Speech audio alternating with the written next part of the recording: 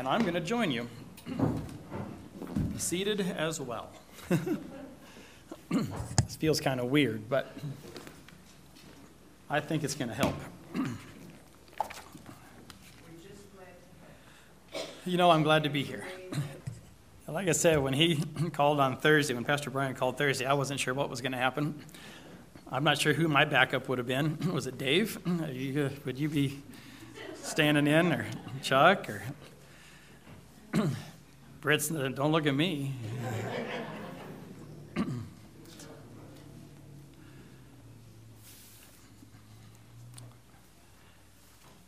Many things to be praying about, many people to be praying for, and I trust you keep your prayer list handy. Ron's got a test tomorrow, he just mentioned to me, so we're praying for you in that regards. Yeah, I feel like I'm out of the loop. I've caught a few things that way, but not a lot. Boy, this has given me a little greater sense of empathy for people. It really has. I mean, I think we've all known that this virus is real and that it can knock you down, and it's crazy how it affects people differently. I know some people that have got it, and a day or two later, they were totally fine. And others that it just lingers and goes on and on and on. I remember talking to you, Dave, when you had it, and you were bouncing back and doing pretty good. And I thought, he's out of the woods. And then a couple days later, you sounded like you were back to stage 1. And I'm thinking, man, how does this work? And I just kept in my mind assuming, well, he's over it, But the struggle, it takes time. I reached a point, both Diane and I reached a point in the middle of it where you just wanted to quit. She looked at me one day and she goes, this is my quit day. I don't want to drink anything. I don't want to fight. I just want to lay here and give up. And, I was thinking about that, and I think about people. I mean, if I got to that point in the matter of a couple of weeks, what's it like for people that are hurting and that struggle with pain on a daily basis, and it's a long-term thing? How do they deal with that? And it just, I don't know, it helped me to see that there's a lot more that I need to be praying more for people that I know that struggle with things like that. It does things to you mentally that you don't think it'll do to you. So, there's good that comes with everything. I'm thankful that God has put us through this. I'm glad he's bringing us through it on the other side. But again, thank you so much for praying for us. And we love you guys. Church family is a good thing. And all the calls and the cards and the, hey, can we bring you this and that? And I didn't know what to say. We didn't need anything. I guess Dave and Barb brought us a couple things, and a couple other people stopped at the store for medicine and stuff. But you don't feel like eating, and there's nothing you can really do. You just sit there and get through it. So we're going to look at a variety of scriptures today. We're going to be talking about the man Peter. And I'm going to tell you right up front that we're going to get through this part of it, but tonight is round 2. And I think this stands alone this morning enough to where we can gain what we need to gain from it. But if you can get back tonight, maybe, David, we can try to record the audio at least for tonight as well. Because they do go hand in hand together. Like I said, it stands alone, and this evening's one will as well. But you put it together and you get the picture that we're talking about. Boldness for Christ is what I've titled the message. And as we begin, let me just ask a couple questions. How many of you would consider yourselves to be bold? You don't have to raise your hand, but just internally, what are you thinking? Boldness is your personality. That's just kind of how you're wired. You say what you think, no matter who might disagree. You're not afraid to speak up in public. Some of you guys are looking around at people already and say, yep, that's you. Especially if you feel passionately about something, you're not afraid to speak up. No one ever wonders what you're thinking because you always say it out loud. People are wired that way. How many of you would consider yourselves to be more on the timid side? You've got opinions, but you don't usually voice them out loud. You talk about it with your spouse or with friends maybe later on, but you don't really want to engage in front of a crowd. You're apt to walk away instead of engaging in a discussion that might become confrontational. Where do you fit on the spectrum? Boldness on one side, timid on the other. I think we probably have both types of people here today, and there's probably some of us that would find ourselves somewhere in the middle, where we say, well, I'm not always super timid, but I'm not the kind that's going to just speak my mind no matter what.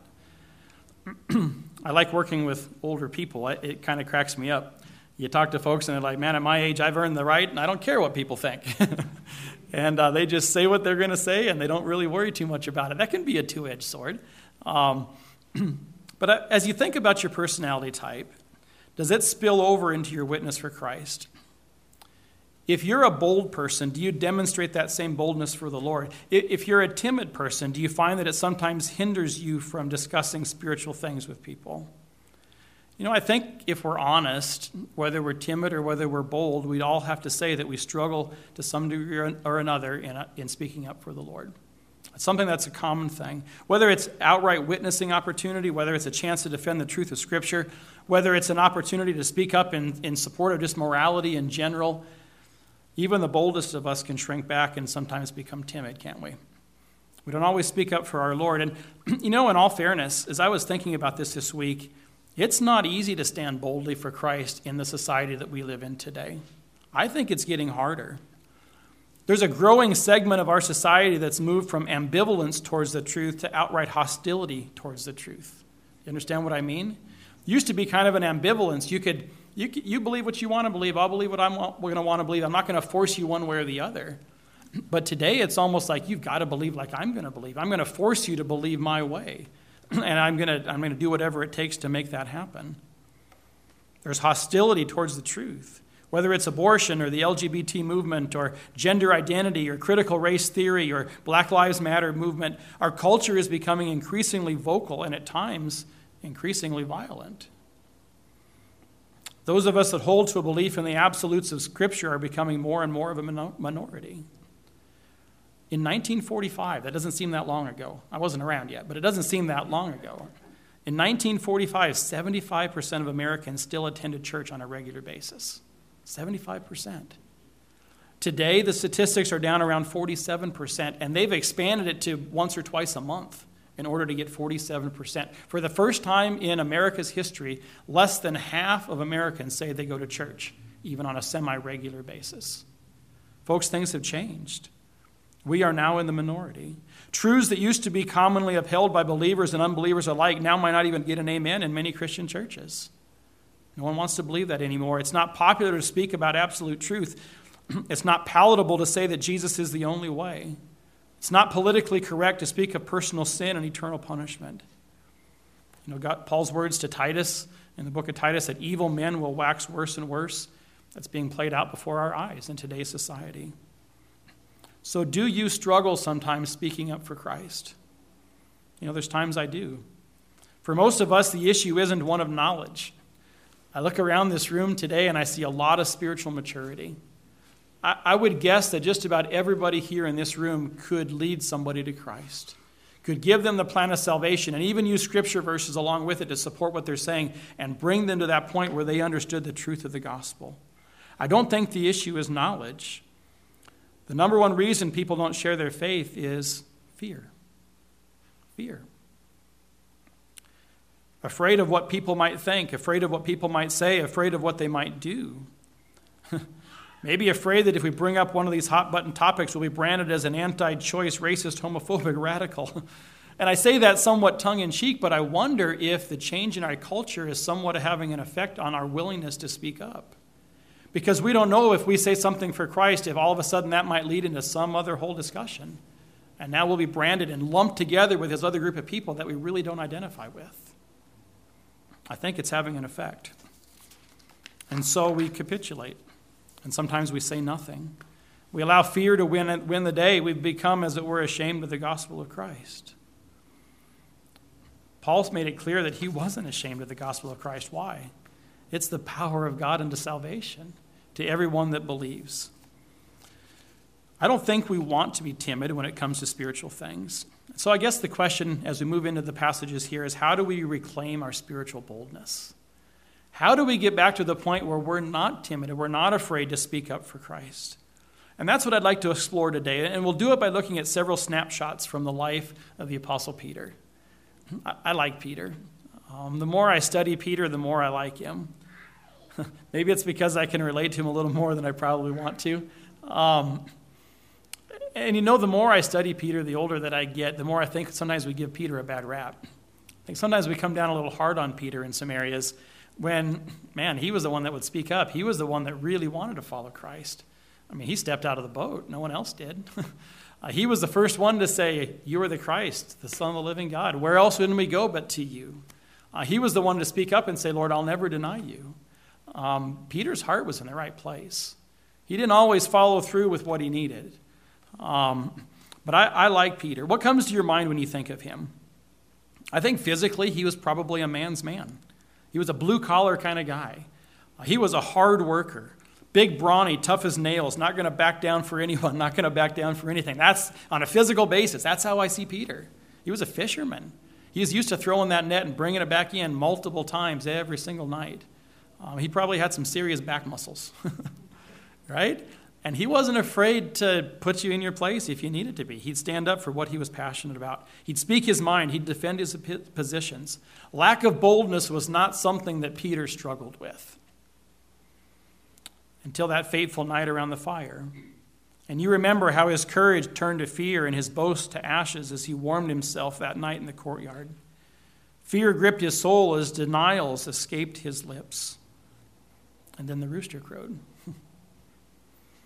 And Peter, this bold, powerful man, turned and he ran from the courtyard in tears. And the Bible says he went out and he wept bitterly.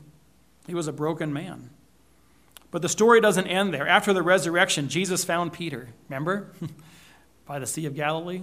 They had a candid conversation. And at the end of that time, we see Peter's boldness return, and he never looked back. The Peter we see in the book of Acts is a totally different Peter than the one that we see at the end of the Gospels. Something had happened to Peter. There was a change in his life.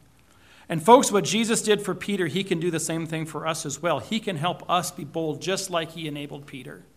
And I want to take a little closer look at this development in his life and see how Peter went from betrayal to boldness. And we'll get through the first part of it. Like I said, we'll add a little more to it tonight. But it'll break down for us in three different perspectives. First of all, number one, Peter's boast. Turn with me to Matthew chapter 26. Matthew chapter 26. Like I said in Sunday school, I can't talk and turn pages at the same time, so maybe I'll just be quiet and try to get there.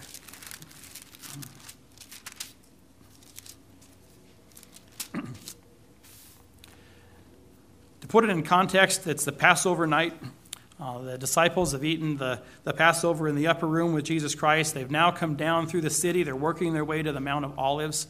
Jesus Christ has foretold his death and his resurrection. And after doing that, we come down to verse 31 of Matthew 26. And Jesus said unto them, all of you will be offended because of me this night. To be offended is the idea of to stumble and to fall. You're going to fall flat on your face. For it is written, I will smite the shepherd, and the sheep of the flock shall be scattered abroad. But after I am risen again, I will go before you into Galilee. Jesus is saying that you guys you're going to fall tonight. You're going to be offended because of me. Not saying flat out denial, but that's the implication. And each of you are going to scatter. Well, what does Peter say on the heels of that? Verse 33, Peter answered and said, though all men should be offended because of thee, yet will I never be offended. Not me, Lord. Lord, that's not going to happen to me. I'm not going to be offended. Is there a touch of pride and self-confidence in Peter's voice? Yeah, I think so. I think in all fairness there is. I think, though, that he honestly believes what he's saying. I don't think Peter sees an instance where he would deny his Lord. Jesus gets a little more specific now in verse 34. He says, verily I say unto you that this night before the cock crows thou shalt deny me 3 times.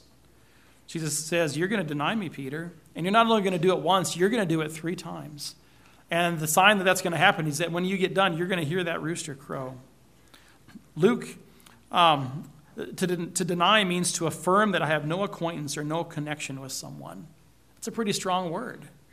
I don't know you is what you're going to say. Luke 22:34 says it this way. I tell you, Peter, the cock shall not crow this day before thou shalt thrice deny that thou knowest me. You're going to claim tonight, Peter, that you don't even know me, that you've never met me. Personally, I think Peter is shocked by these words. I think this is totally catching him off guard. And I think maybe he's even a little bit hurt that Jesus would say this. He's come to recognize that Jesus Christ is his Messiah. I think he's taken him as his Lord and Savior already at this point. And over the past 3.5 years, as they've traveled together and served together, he's come to love Jesus Christ. And I don't think Peter can even imagine in his mind the thought of denying this one that he's come to love. He doesn't see that that's even possible. It's the farthest thing from his mind. Look down in verse 35. Peter said unto him, though I should die with thee, yet will I not deny thee. Likewise also said all the disciples. Who was the one that said it first? It was Peter. And all the other disciples, oh, Lord, we won't do it either. We won't deny you. Yes, a little bit of self-confidence. But I think his heart is pure. I think he really believes this from the bottom of his heart. But folks, there's something that Jesus knows that Peter doesn't know. Satan has set his sights on Peter. The book of Luke, the same account in chapter 22, verse 31, the Lord said, Simon, Simon, behold, Satan hath desired to have you that he may sift you as wheat. Peter, Satan's coming after you. You know what reminds me of the passage in Job, where Satan comes before God and God says, have you seen my servant Job? He's a great guy. Satan says, let me at him. I wonder if Jesus had been bragging about Peter. And Satan says, let me at him. I think Satan knows that Peter is the link here. And if he can get him out of the equation, he's got a better chance of accomplishing his mission. And what Peter doesn't know is that in his own strength, he is no match for the wicked one. He's accomplished some incredible things through his ministry with the Lord Jesus Christ. But it's God's strength in him, not his own strength. Yes, he made his boast, and yes, he was a little bit proud, and yes, he was probably a little arrogant and self-confident. But I think Peter truly loved his Lord. Spiritual forces were at work that night that were greater than what Peter understood. And he was trying to accomplish spiritual ministry in his own strength and in his own power. And that was destined to fail. But I love verse 32 there of Luke chapter 22. Jesus says, you're going to be sifted like wheat, but what's the next phrase? I have prayed for thee. What a tremendous thought. I have prayed for thee that thy faith fail not, and when thou art converted, strengthen thy brethren. Did you catch that? Jesus is affirming that Peter's going to get through this. When thou art converted, when you're restored, when you've repented and come back to me, strengthen thy brethren. Jesus is praying for Peter. He already had. I wonder how much time in the garden as Jesus was praying for himself and for the whole situation, was he also praying for Peter? Jesus knew he would fall. He knew he would ultimately return. I wonder if Peter replayed the words of that conversation during those agonizing hours and days after the crucifixion when he was living with the guilt of his denial. As he was thinking about that. They certainly opened the door for the conversation that took place by the Sea of Galilee. I hadn't seen that context before. Peter's boast. Secondly, we find Peter's betrayal. As we work our way through Matthew chapter 26, we're going to skip over some of this passage here, but we know that Jesus goes to the Garden of Gethsemane, has his disciples stay back, and then he takes Peter, James, and John and goes a little further and he prays. And he tells them to pray also. And he goes and he has this agonizing prayer there in the garden. He's praying. What are the disciples doing? They're sleeping. And this will come into play. We'll talk more about this tonight. But 3 times, Jesus goes and prays, and he comes back and the disciples are asleep. They can't keep their eyes open. He tells them, watch and pray lest you fall into temptation.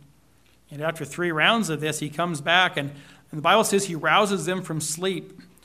And he rouses them from sleep just as the soldiers are coming. Look down in verse 47. While he yet spake, he says, 46, rise, let us be going. He that is the hand doth betray me. In verse 47, while he yet spoke, lo, Judas, one of the 12, came, and with him a great multitude of swords and staves, and chief priests and the elders of the people. Peter is waking out of his slumber. The disciples are waking out of this sleep. And I don't know about you, but when I first drift off to sleep, and maybe it's been a little while, I am in sleep. I'm deep. I get into a deep sleep pretty quickly. And when I get roused out of that, am I 100%? Am I consciously processing everything that's going on around me? No, think about this. I wanted to put a little human drama into what's going on here. Peter wakes up, and what does he see? He sees torches flickering, and he sees soldiers with swords and with spears, and he sees his Lord here. And what is he thinking? Jesus just said, I'm going to be killed. And he's like, not on my watch. And what does he do? He pulls his sword. And he demonstrates that he's better with a net than he is with a sword. He can cast a net and catch fish. He can't swing a sword and connect. All right, he catches the ear, and it falls on the ground. And what does Jesus say? Simon Peter, put your sword again in its place. Peter had all the desire. He was being bold. Peter said, put the sword again in its place, and he picks the ear up and he puts it back and he heals it, and he allows himself to go with the soldiers.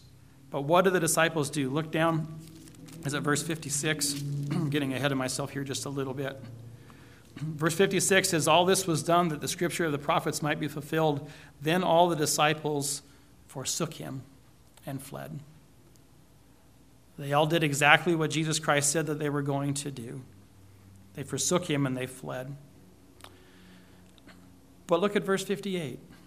Peter summoned some courage, and Peter followed him afar off unto the high priest's palace and went in and sat with the servants to see the end. Again, we're hard on Peter. But he's one of two that says, I'm going to follow him. I want to see what's going to go on. I want to follow him to the end. Let's take our Bibles and turn to John 18 now. We're going to pick up the story in another account. John chapter 18.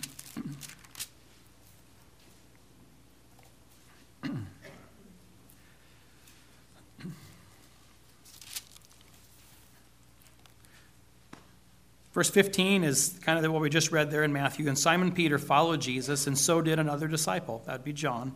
That disciple was known unto the high priest, and he went in with Jesus into the palace of the high priest. But Peter stood out at the door without. Then went out that other disciple, which was known unto the high priest, and spake unto her that kept the door, and brought in Peter. So John goes out and sees Peter there. He goes and gets Peter and goes to bring him in. And as they're walking in, the damsel that keeps the gate, what does she say? Art not thou also one of this man's disciples? And reflexively, doesn't even stop and think. What is the first thing that comes out of Peter's mind? Not me.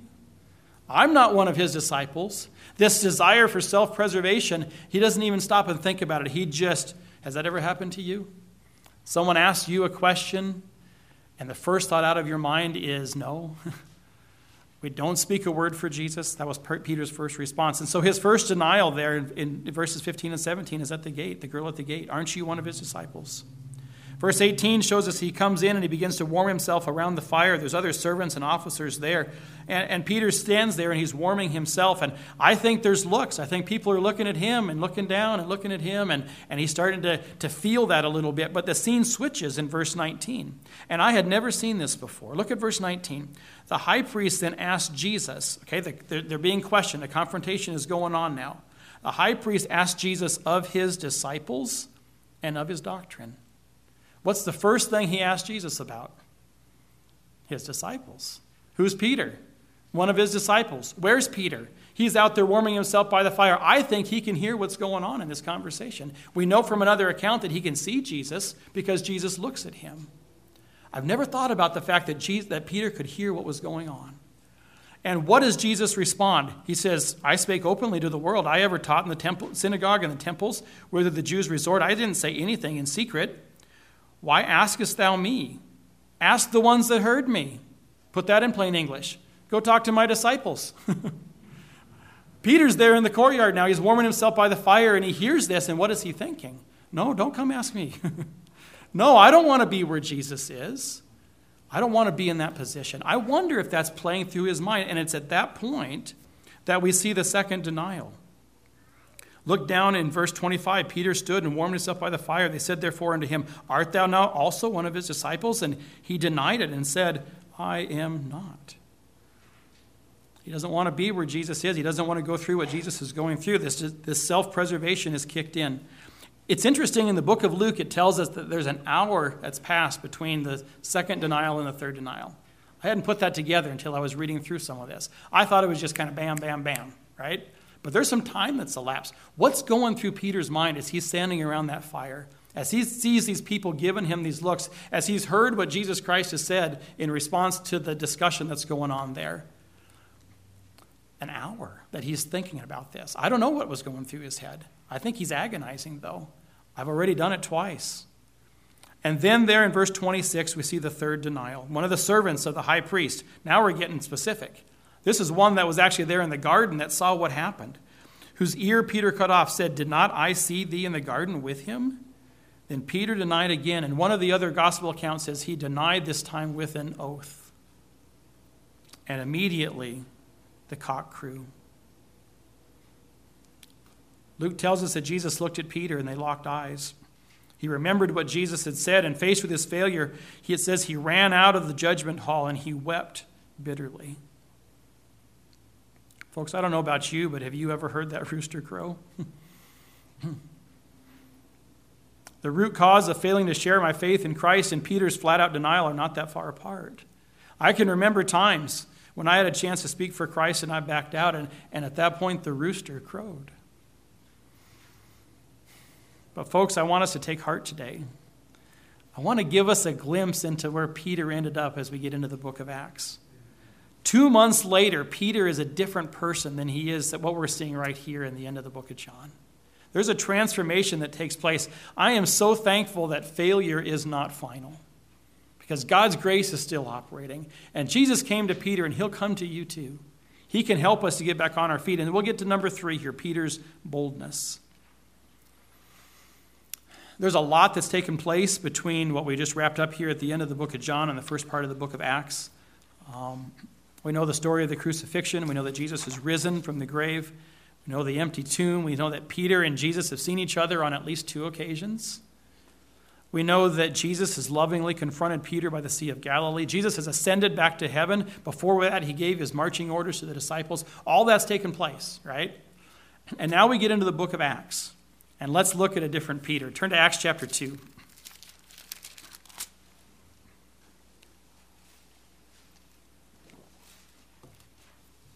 Acts chapter 2 is the day of Pentecost. And as we get down to verse 22, Peter's in the middle of a sermon. He's preaching, and he says, "Ye men of Israel, hear these words. Jesus of Nazareth, a man approved of God among you by miracles and wonders and signs which God did by him in the midst of you, as ye yourselves also know. Him, being delivered by the determinate counsel and foreknowledge of God, you have taken, and by wicked hands have crucified and slain, whom God hath raised up, having loosed the pains of death, because it was not possible that he should be holden of it." This Jesus Christ, he lived a perfect life. He came down and demonstrated all these miracles, and you took him and you crucified him. That's pretty pointed. That's pretty direct. If Pastor Brian came here next Sunday and he preached and he got in your face like that specifically, would we kind of shrink back a little bit? Yeah, that's some serious boldness. Look down to verse 36. "Therefore let all the house of Israel know assuredly that God hath made that same Jesus whom you crucified, both Lord and Christ." He says it again. He's putting blame where it needs to be. And as you go on and see in the passage, these people are convicted by their sin, and 3,000 people trust Christ that day. There's some power in Peter's life. There's some boldness. Look on in Acts chapter 3.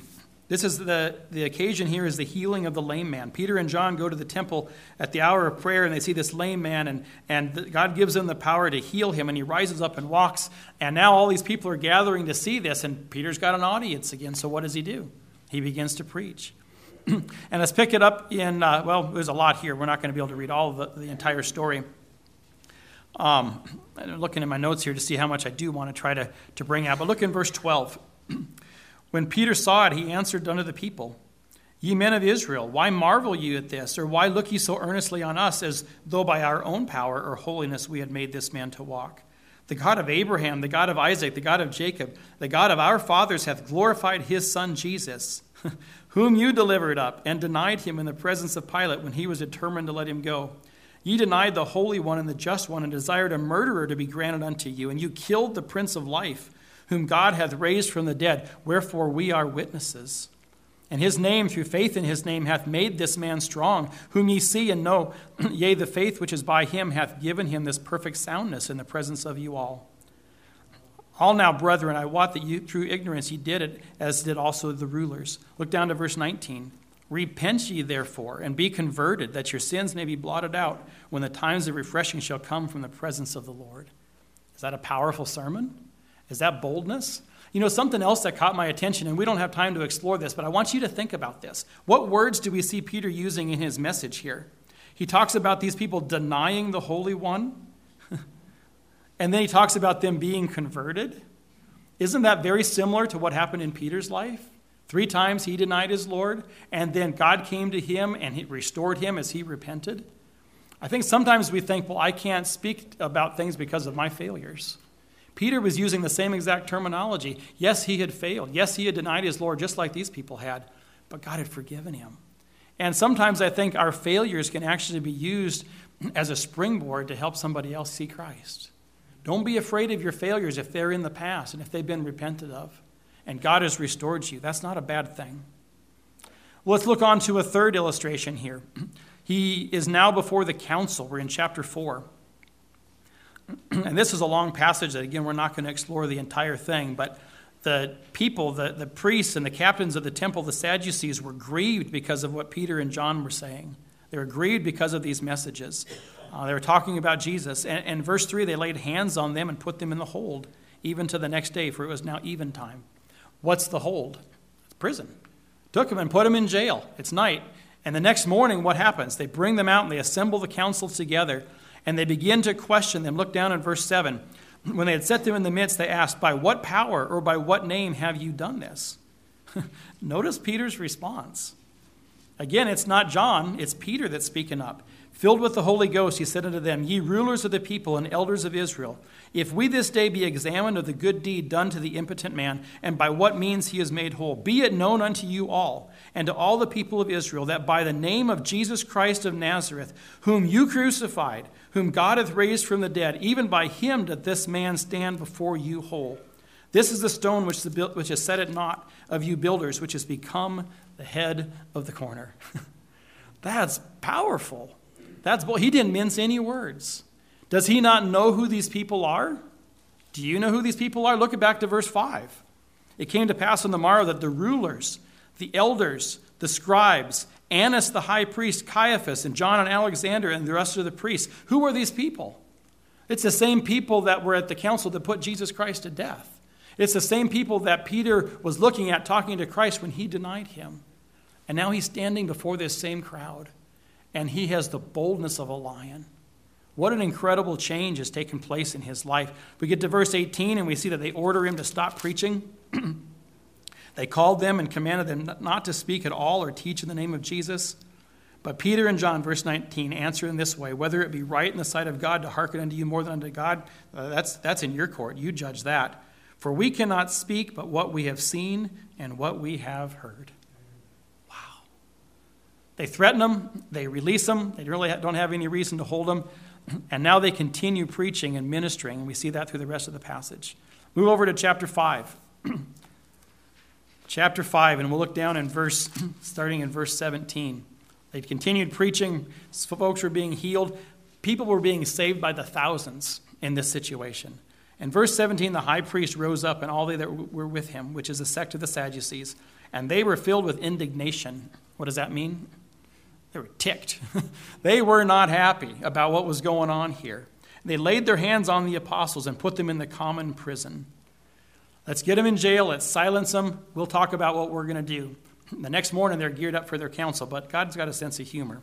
Look in verse 19. The angel of the Lord by night opened the prison doors and brought them forth and said, go stand and speak in the temple to the people all the words of this life. God breaks them out of jail. And he takes them and he puts them in the temple and says, go, and in the morning I want you to preach. So this is what's going on in the temple. The disciples are there preaching. And now what's happening behind closed doors? Verse 21, when they heard that, they entered into the temple early in the morning. They taught, they preached. Verse 22, the officers came and found them not in the prison. So they returned and told, saying, the prison truly found we shut up with all safety. The doors were all closed. The guards were at their post, but there was nobody inside. The disciples were gone. And when the high priest and the captain of the temple and the chief priests heard these things, they doubted of them whereunto this would grow. Like, wow, this is crazy. Then came one and told them, saying, behold, the men whom you put in prison are standing in the temple, preaching. All Points Bulletin, right? Everybody go find these guys. Where are they at? They're in the temple. They're preaching. They're doing what we told them not to do. Is there some embarrassment now going on here with the council? I think a little bit. When somebody in power is embarrassed, do you really want to be the one standing in front of them incurring their wrath? I wouldn't. But they bring the disciples back in, and they stand them before the council, and they begin to talk to them again. And look down in verse 27. When they had brought them, they set them before the council, and the high priest asked them, did not we straitly command you that you should not teach in this name? Behold, you have filled Jerusalem with your doctrine, and intend to bring this man's blood upon us. What a statement. What would you say in response to that? To people that could take your life? Then Peter and the other apostles answered and said, we ought to obey God rather than men. The God of our fathers raised up Jesus, whom ye slew and hanged on a tree. Yes, his blood is on your hands. He was direct. him that God hath exalted with his right hand to be a prince and a savior, for to give repentance to Israel and forgiveness of sins. And we are his witnesses. We're going to keep saying exactly what we've told you. His blood is upon you. And now the council is angry. And as you read through the passage a little more, Gamaliel intervenes, and that's a whole other context. At the end, to get down to verse 40, they beat the disciples and they release them. And what's the response of Peter and the disciples? They departed from the presence of the council, rejoicing that they were counted worthy to suffer shame for his name. What keeps us from speaking up for our Lord so often? We don't want to suffer shame. And here they rejoice that they were counted worthy to suffer shame for his name. And daily in the temple and every house, they ceased not to teach and to preach Jesus Christ. Wow. What a difference. What an example of boldness. What a change in Peter. A totally different man in Acts than what we see in the Gospels. In Matthew and in John, Peter had made his boast. I think he meant it. I really do. He made his boast, but then he fell flat on his face in failure. He left the courtyard a broken man. But Jesus' prayer was fulfilled. He was restored. And when he was restored, he went and strengthened his brothers. And folks, the same thing can happen to us. There are times that we fall on our face and in denial of our Lord. We don't stand up and we don't witness for him like we should. But God can do the same thing for us that he did for Peter. Folks, Peter went from betrayal to boldness. But he did it by means of brokenness. We don't always like that part. I don't. That's the hard part. God has to break us, and he's got to rid us of our self-reliance. And that's often what God has to do with us as well. Folks, those hard times that come into our lives, those situations that leave us wrung out and completely empty, those circumstances that bring us to the end of our rope, folks, they ought to bring us to our knees in prayer, like it did with Peter. Folks, God is ridding us of our self-confidence and our self-reliance. He's emptying us of ourselves so that he can fill us with Christ. Because in our own strength, we can't do anything. But when our strength is gone, he can fill us with the power of Christ. The breaking is no fun. I don't know where you're at today. I don't know if there's times that you failed your Lord. I feel like through the last couple of years, I've been in a breaking process. God is working in my heart and in my life, and it's been some hard stuff. And I don't like it. And I'm guessing you might be in the same position. If you're in hard stuff, you don't like it. But stay the course. Don't give up. God is trying to do a work in your life to empower you in a way to serve him that you couldn't do any other way. He's got to empty us of our self-confidence and our self-reliance so that we rely upon him. Don't give up. Surrender to his working in your life. And folks, when we do that, we're going to find, just like Peter, that failure doesn't have to be final. And that brokenness indeed leads to boldness. God will empower us if we let him continue that process in our lives. Father, I thank you for this brief study through the life of Peter. I thank you that you give us examples in your word of people that have failed. It's not always about the victory. Father, you show us that men are men, women are women, and we're all sinful people. And just like Peter failed, Father, so often we fail as well, and yet that doesn't have to be the end of the story. God, you want to break us, but you do it in love, and you want to do it in such a way that we're not broken and hurting forever. You want us to be restored and converted, just like Peter. And Father, you can bring us back to a place where you can use us to greater and greater degrees. I pray that you'd help us not to resist that process, not to fight against it, but to realize, Lord, that you can take us and remove our self-confidence and our self-reliance and make us more and more dependent upon you. And Father, when that happens, you can use us to a greater and greater degree. Father, I thank you for that. Lord, as we ponder those thoughts as we go home today, I just pray that you would help us not to quit if we're in one of those times of difficulty. Father, maybe we've been through those. We can rejoice like Peter in what you've done for us. Father, empower us and use us. Help us to be bold witnesses for you. And Father, we'll thank you for that in Jesus' name. Amen.